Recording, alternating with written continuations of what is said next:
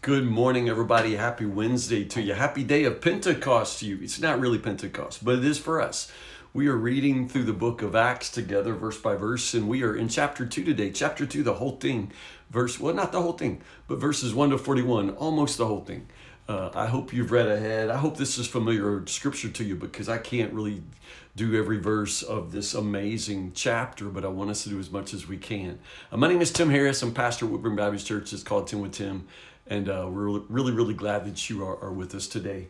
Acts chapter 2 draws a straight line back to the Old Testament book of Genesis, which we've read together. So let me do a quick review with you. Remember early on, the very first chapters of Genesis, there is this pattern of curse and grace. So Adam and Eve, they sin, and so they are banished from the garden. They suffer the curse of sin, and yet God clothes them, the first sacrifice, of course, and then they are removed from the garden so that they cannot have access to the tree of life, therefore live forever in their sin and separation. So there's sin and there's grace, right? Cain kills Abel, and then from that, Cain is punished. He is forced to wander the earth, which is the curse, but then he is given a mark of protection so that no one will kill him. That's the grace. So there's sin, curse and grace. The flood comes, of course. God sees the earth, everybody is wicked, everyone is evil. He sends a flood. However, Noah finds grace in the eyes of the Lord. Noah and his family are saved. At the end of the story, there's a rainbow and a covenant. So there's, again, sin, curse, but there's grace. Following the flood story, there is the really amazing and peculiar story of the Tower of Babel, where the people united in their sin and united in one language. Remember, Babel is really a story about language. And so they're going to build this tower. God comes down. God confuses their speech and scatters them across the face of the earth, period. There's no grace. There's no sign of grace at the Tower of Babel. And it's sort of striking when you're falling into that pattern, always being used to seeing God show his grace. So that's the amazing part about today's passage, Acts chapter 2. Acts chapter 2 is, after all of this time, it's the reversal of Babel. You understand that? If at Babel, everyone is confused and divided and scattered because of the multiplication of languages, at Pentecost, the human race is brought back together by one language in the Spirit. Do you see that? So Pentecost in many ways is the answer, the gracious answer, the gracious reversal to what happens at the Tower of Babel way back in the book of Genesis. But Acts chapter 2 is the coming of the Holy Spirit. It's just so wonderful. Jesus told his believers, his disciples, to go wait for it. And they've been waiting in Jerusalem. Waiting for what? Well, for the day of Pentecost.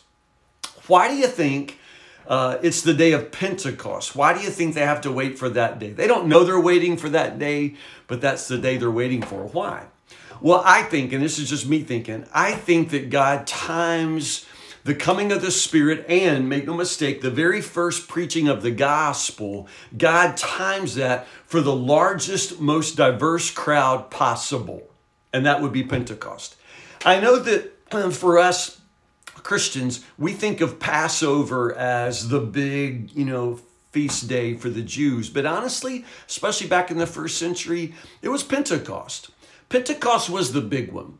Pentecost was the one where you would find probably the most people in Jerusalem. Pentecost was 50 days after Passover. Honestly, the weather's better. Isn't the weather always better? About 50 days after Easter? The weather's better. So in every single way, the Pentecost, this festival, is really the big one and the largest possible crowd in Jerusalem and the most diverse crowd. And I think that probably the coming of the Spirit and the preaching of the gospel is timed for that. So they're all together in that upper room. First off, what do they hear? They hear the sound of a rushing wind. Don't picture like a gentle breeze here. We're talking a roaring tornado. They say that a tornado sounds like a freight train. So something like the sound of a freight train before anybody had ever heard a freight train. All right. So they hear the sound, and then they see this flame of fire that splits off into what's called tongues. And those tongues, like a little flicker of flame, is over the head of each believer, which has got to be amazing. And then the languages. all of them began speaking in other languages. Now, this is probably not the ecstatic experience of tongues that you find in the book of 1 Corinthians or even later in the book of Acts. I don't know exactly how to put all that together, but it doesn't seem to be that language of praise that Paul talks about in the book of Corinthians. This is a very functional sign here where people hear the gospel for the first time preached in their own language. So it's a miracle of languages. So again, I wouldn't necessarily equate it. It's different, or at least it functions differently in this particular instance because it is a miracle of preaching. It's a miracle of proclamation. People who've never studied the language of the Parthians or the Medes suddenly are preaching the gospel in that language, and everybody knows that they didn't study that language. That makes the miracle. Some have said that it's perhaps not a miracle of speaking, but a miracle of hearing. The miracle is that they hear it in their own language. But I doubt that because, again, the Spirit has come upon the disciples to preach. So the Spirit is on them and in their speaking. It doesn't say the Spirit fell upon the listeners, for their hearing. It's a miracle of the Spirit. So I think it's more a miracle of languages, foreign languages, multiple languages. And the result of that is it draws the crowd.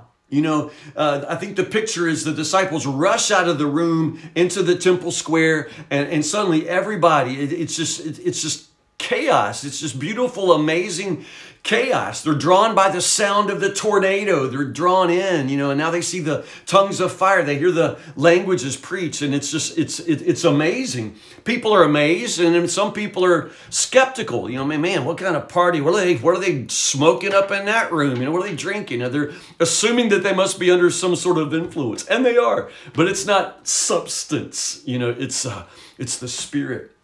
So Peter steps forward to preach. Amazing. First, Christian sermon, first preaching of the gospel. The first thing he does in verses 14 to 21, he sort of uses scripture to explain the experience of Pentecost, the miracle of Pentecost, the coming of the Spirit. I just love how he draws a straight line back to the Old Testament. He didn't have to think twice about it. He knows that this is what the prophet Joel was talking about. In the last days, I'll pour out my Spirit on all people. From the very beginning, the coming of the Spirit was a promise for all people, not just Jews, all people, not just men and women. Your sons and your daughters will preach. All right? Let that sink in. Your sons and your daughters will prophesy, old men, young men together. The Spirit just brings people together. The Spirit brings people together. All nations, every tribe, every tongue. I just think it's just so beautiful, just so amazing. The Holy Spirit, brings unity. Holy Spirit make you forget where you came from and remember where you're going. The Spirit brings unity. I just think it's wonderful. And then 22 to 36, Peter begins to use scripture to explain that Jesus is the Messiah. And I think it's sort of amazing the way he preaches this, using the Psalms, using the Old Testament, but comes right out and says, let everyone in Israel know for certain that God has made this Jesus, whom you crucified. Jesus came, but you killed him. Peter, just as bold as he can be, you killed him. He came, you killed him. And then verses 37 to 41, you've got the invitation, the invitation to response. Each of you must repent of your sins, turn to God, be baptized in the name of Jesus Christ for the forgiveness of your sins, and you shall receive the gift of the Holy Spirit. Man, I love that. And that day, 3,000 in all were baptized and added to the church. 3,000 were baptized. I know it sounds like an impossible kind of dream, but I have prayed before, and I still just I wish that God would let me be a part of baptizing 3,000 people in a day. If it could happen then, it could happen now. 3,000 people in a day. I just love that so much. I love how the Spirit's outpouring, is this amazing promise for all people. It's just, as I said, amazing erasure of the lines of division, this reversal of Babel. I love that. But unity takes a miracle. That's part of what it says in the beginning here. These people are all from Galilee, yet we hear them speaking in all our own native languages. Here we are, Parthians, Medes, Elamites, people from Mesopotamia, Judea, Cappadocia, Pontus, the province of Asia, Phrygia, Pamphylia, Egypt, the areas of Libya around Cyrene, visitors from Rome, both Jews and Gentiles. I mean, man, people standing next to each other out there on this day that never thought they'd be next to each other, you know, and all of a sudden they're united in the Holy Spirit. We've never been more divided in this nation as citizens, but also in the church, you know.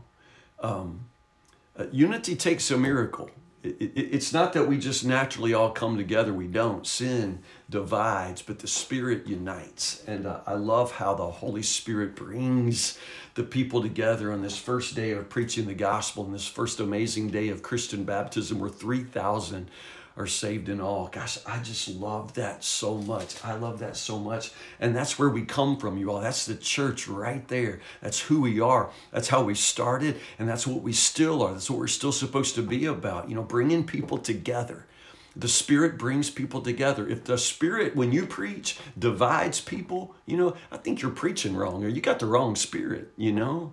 If your church, you know, doesn't, you know, bring the nations in, if the gospel you preach isn't a gospel for everybody, then you're preaching some other gospel. You know, I mean, the very first day, it's like God just holds it back and waits for the largest, most diverse congregation ever to assemble. And then the gospel is preached, the Spirit comes down, and all these people are united in one body. That is the church. We'll talk more about the church tomorrow in verses 42 to 47. I know. It's just after reading all these verses today, there's just a little bit tomorrow. But I want us to slow down and talk about what happens when those 3,000 come together and form the community of believers. Let's talk about what the church is tomorrow. Acts chapter 2, verses 42 to 47. Man, I love you guys so much. I love this morning, man, the weather was warm. I had the most amazing run ever, 75 degrees. It was perfect.